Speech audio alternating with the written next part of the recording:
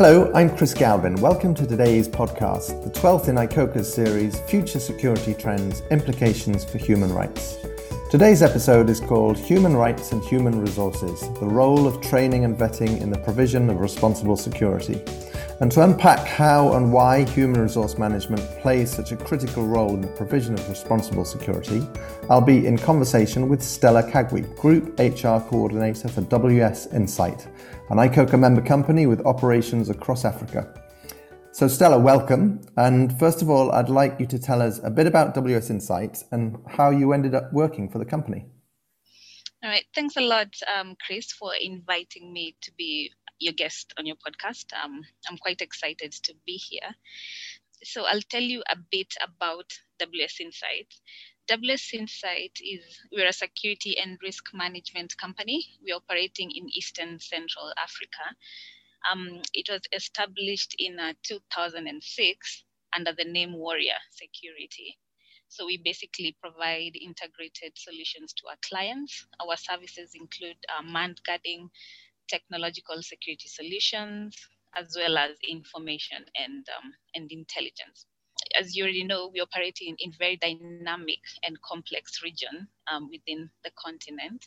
We take a risk-driven approach to addressing our clients' needs by using intelligence and information. So we're able to get a granular understanding of their needs and to be able to deliver appropriate and relevant solutions to those specific needs.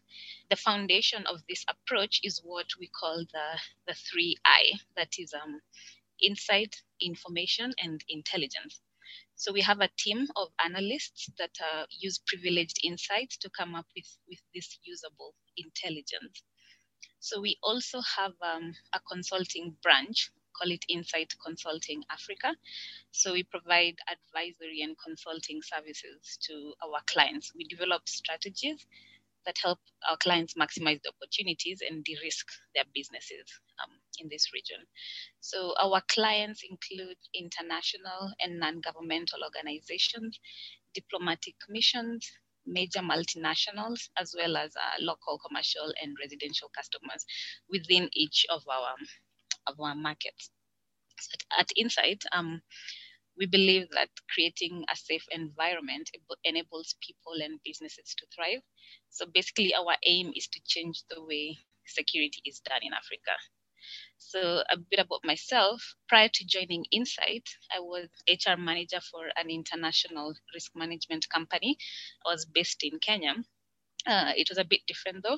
It provided land, air, and maritime security. A new position was created at Insight, and I was offered the position, so I took it. And it's been about 5.5 years now, and it's been an incredible learning experience for sure. Fantastic. Thank you for that overview. I mean, you've talked quite a bit about risk management, but WS Insight, they also offer for manned guarding services. Is that correct? Yes, that is correct. We do offer manned guarding services. Actually, our entity in South Sudan, that's our largest entity in regard to manned guarding services in the region, actually.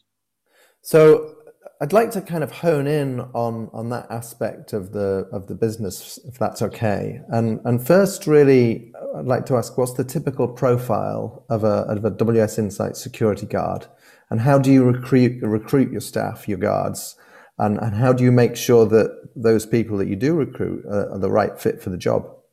So in the markets in which we operate, there's typically a large pool of good candidates for the role. So once we put a job advert out, we receive a good number of interested and qualified applicants. They obviously come from different backgrounds, different ages, different tribes, different education level as well. So we have a standard selection criteria, which is quite straightforward to test against. And we have a comprehensive training program that we take them through, and we ensure that every security officer we deploy is fit for the job. Actually, the real challenge is maintaining these standards in the longer term. So we have 3 areas that we use to ensure that we do maintain these standards. So the first is obviously on-job training, and continuation training and refresher trainings. It requires a disciplined approach to mentorship and continuation of the training. The second is we keep up with the market expectations and as well as adapting to new requirements in the market. A good example is actually the prevention of sexual exploitation requirement. So by incorporating that, we know that we are able to ensure that we are retaining the standards that is required. And then last but not least is workforce vibrancy. We basically want to make sure we take care of an employee all the way through, from recruitment to the whole employment life cycle. So we put in place, a positive company culture. We have award and recognition programs. We also ensure that we pay above market rates. The small things we do to just ensure that we are maintaining the workforce vibrancy. And so, going back to this question of the typical profile again, let's take education level, for example, because there is some thought out there that a security guard, that job is it's a menial task. It doesn't require education. Is that true? Are guards coming in with very low levels of education? If that's the case, what challenges does that present? So, when it comes to the education level, we already have a set standard of the type of education, that the minimum qualification that an applicant should have. So some of the challenges we actually have in regard to that is say the English language proficiency, which is one of the things that we have to test against. With the basic guard training, so we bring together people from all these different education backgrounds, and then we are able to train them and standardize them so that at the end of the day, the type of guard output is similar, irrespective of what they came in with. You mentioned preventing sexual exploitation and abuse there, which of course is one of the human rights kind of issues that we look at ICOCA. So when it comes to issues like human rights, how easy or not is it to train staff on such topics? Specifically when it comes to human rights, so we are working with groups which have a poor understanding of human rights and who have quite often actually a high tolerance for human rights abuses. So that's one of the challenges that we have. A key part in overcoming this is to ensure that the trainers that we use come from the right communities. They are well equipped with the skills and the knowledge and understanding of the human rights and the training needs as well. I think I'll give you an example. In South, say for the northern parts of South Sudan, you'll find that it's cultural for a man to marry a teenager, an 18-year-old, 16-year-old. So it's common that they don't see it as a problem. They don't see it as a human rights issue. One of the ways in which we deal with this is having a local be a trainer. So they go there, they have an understanding of the culture and the expectations, and then they're able to actually change that mindset. I know it's a very slow process. It's not something that is going to go away anytime soon. It's a continuous process. We address this through mentoring and obviously continuation training. And so then how do you select your trainers? Because it sounds like that's a really critical role. When it comes to selecting the trainers to go in the specific communities, as we are recruiting the trainers, we are very specific on the communities that we are looking to send them to. So that's one of the key requirements when looking for trainers. Interesting. Now, you recently provided input on a new course that ICOCA has developed for its member and affiliate companies. This is on preventing sexual exploitation and abuse. You already mentioned this as a topic, but why is this an important topic for the private security sector? And what are the challenges, particularly as relates to this, in training employees on a topic like sexual exploitation and abuse? Let me first start by thanking ICOCA for inviting Insight to collaborate on the development of this training. I also want to express our appreciation to ICOCA for taking a strong position on PSEA for its members. So this is obviously a very extremely important topic for the private security for several reasons. So first and foremost, it's a matter of the values that we have to live by as private security companies. That is, if you're going to succeed in business. Private security companies provide essential services to their clients and must maintain high standards of behavior. So they're seen as protective personnel. At Insight, I mentioned earlier that we believe that creating a safe environment enables people and businesses to thrive. So what we want to live by is to go beyond the basic task of just providing protective services. So we want to also stand against all types of exploitations and abuse within individuals and within the communities in which we work. So therefore, we must equip our people with the knowledge and understanding of these topics to prevent these issues and to provide safe, confidential, and supportive channels through which they can raise the alarm and bring forward these concerns and grievances. Secondly, as businesses, we have to understand the contracts that we adhere to. So there's clear momentum within the client body for compliance within the supply chain to address sexual exploitation and abuse and other human rights issues as well.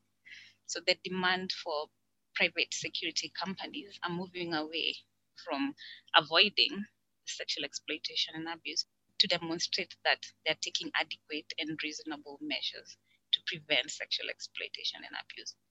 So basically, at Insight, we just want to stay ahead of that curve.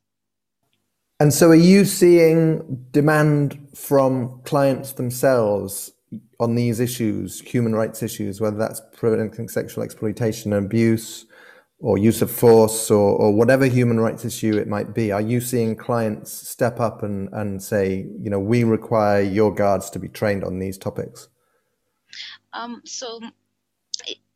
This is actually one of the challenges I wanted to mention. We are seeing some of this happening, but it's also not enough.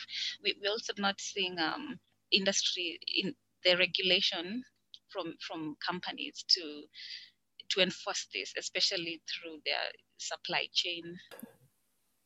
So what do you think are the biggest challenges faced by private security companies ensuring high quality guarding services for their clients that respect human rights? I'll be honest, at Insight, I'd like to actually say we are confident that we provide high quality services to our clients that fully respect human rights. This is not the challenge for us because, as earlier mentioned, I talked about the training, the various training and other measures we have in place to ensure this. However, the challenge is in regulation of the private security industry and integration of standards into the client procurement and supplier onboarding process. So all too often, tender documents don't require standards or membership of regulatory bodies such as ICOCA. And there's little due diligence to determine whether private security companies have invested in the infrastructure and processes necessary to deliver the high standards and to mitigate the risks in areas such as human rights and PSEA. So this again is combined with companies looking for the lowest price awards. So they're basically doing themselves a disservice. But we are seeing some signs of change. We have seen some companies that have been ignoring human rights issues being prosecuted. So I think we are seeing that now there's a requirement for the corporate human rights responsibility coming up, which I think is a step in the right direction. So when we say companies being penalized or having reputational damage for this negligence, I think we are heading in the right direction. I mean, we appreciate ICOCA for bringing these standards to the forefront of the private security industries, and having and engaging with the private security companies. It's a long way coming, but I think we're heading in the right direction. And Ken, with that in mind, what more do you think ICOCA and the members of the association and others can and should be doing to really put pressure on clients to require these standards in their procurement? So one of the things I think ICOCA can do to try and help is have a requirement for companies to have some sort of human rights due diligence, especially in its supply chain and business relationships. So this is especially for businesses operating in difficult and complex environments such as us. So it's by extending oversight through the supply chain, you could potentially be affecting the lives of hundreds and thousands of people living in these communities and in these regions. So that's one of the things I think ICOCA can do to bring this to the forefront. Well, we look forward to working with you and our other members in the ambition to do just that. But today, thanks so much for your time. Thank you so much, Chris.